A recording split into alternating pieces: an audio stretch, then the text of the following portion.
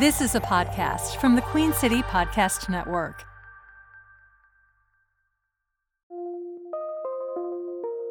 From the luxurious Queen City Podcast Network studios in Uptown Charlotte, this is CLT First.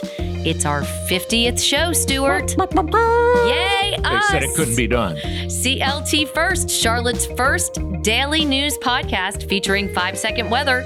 Today is Thursday, February 22nd. I'm Amy Bristol. I'm Stuart Watson. Weather, increasing clouds, high 64, increasing chance of showers tonight, low 52. There's been an outpouring of support from the community after the co-owner of Wooden Robot Brewery, Dan Wade, died in a workplace accident on Tuesday. Since Wooden Robot made the announcement, customers and other breweries have flooded social media with thoughts and condolences. An investigation into the accident continues.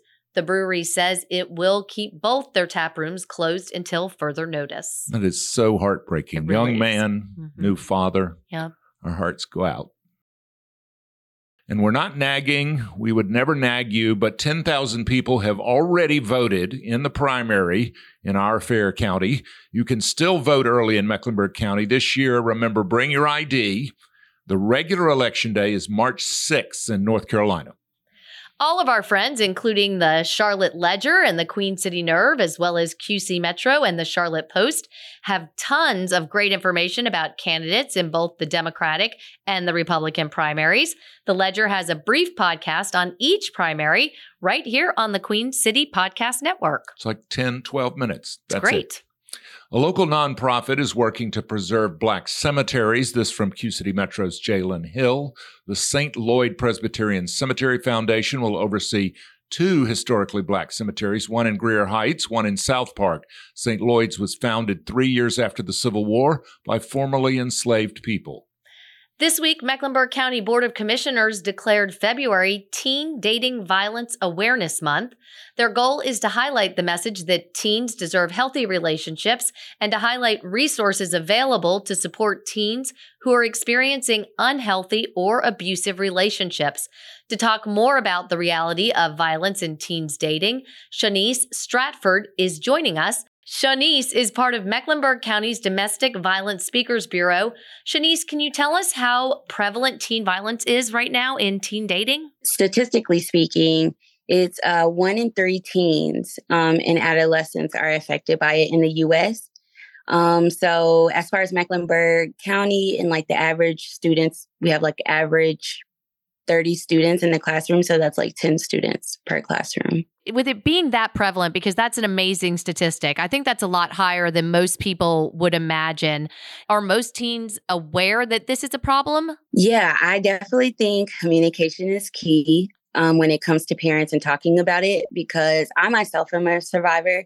So I feel like that was the piece that I was missing in my relationship with my parents. Like, we could talk about things, but that is a topic as far as dating in general that never came up. And when it did, it was kind of met with keep it in your pants and just don't do it. You know what I'm saying? It was never like, hey, well, if you do start to have crushes, you know, this is what you should look out for in a partner, someone who's respectful, who's honest, and who values you. It was just kind of like, don't do it at all. So that, I don't feel like that's really good for when you do meet that, you know, come in contact with that situation. You're kind of just not ready and you don't know. So I feel like in my experience, it was like just me being naive and not knowing. What are some red flags if a teen is in a relationship for the first time and they don't really know any better? What would be some red flags that they might see to let them know that they're in an unhealthy relationship? Power and control. That's what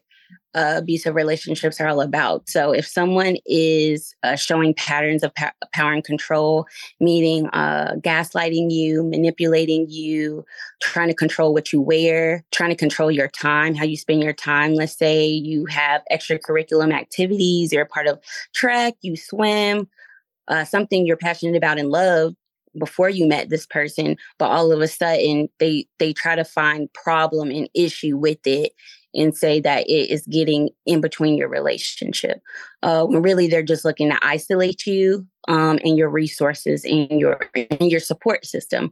So they don't want you reaching out to anyone. So isolation is a big part of that. Also, name calling, again, a pattern. So like when these things are happening, it's just so important that if you don't like how someone's treating you, you call it out right then and there, just so they know that you're aware.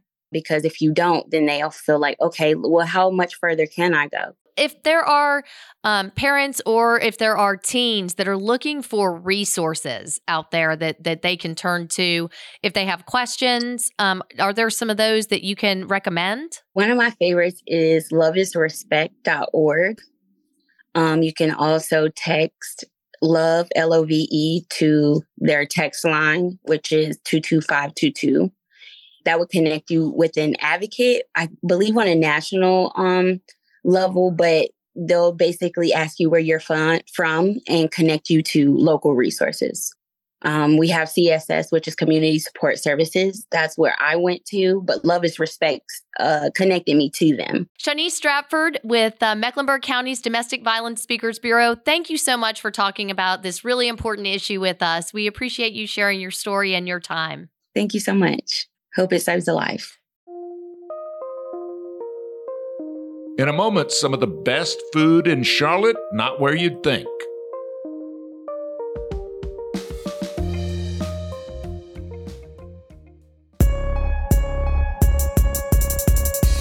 Where do you turn to stay in touch with the city around you? Broadcast news isn't what it used to be, and commercial radio doesn't scratch that itch. If only there was one place you could get it all, when you want, wherever you want, on your schedule. There is the Queen City Podcast Network.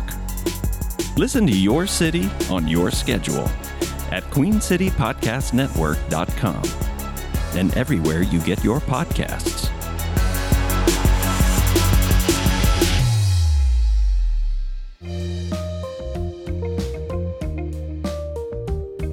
The newest culinary hotspots in Charlotte, retirement homes. So says the Charlotte Ledger's award-winning restaurant critic. Hannah Raskin visited 6 places where boomers like me are retiring. She found free pie, tuna poke nachos, and boozy cocktails.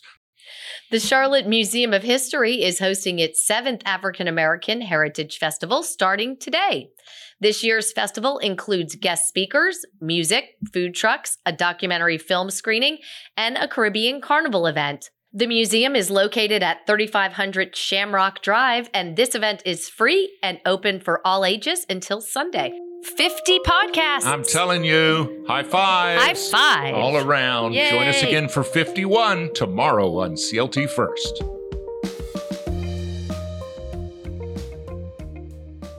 QueenCityPodcastNetwork.com.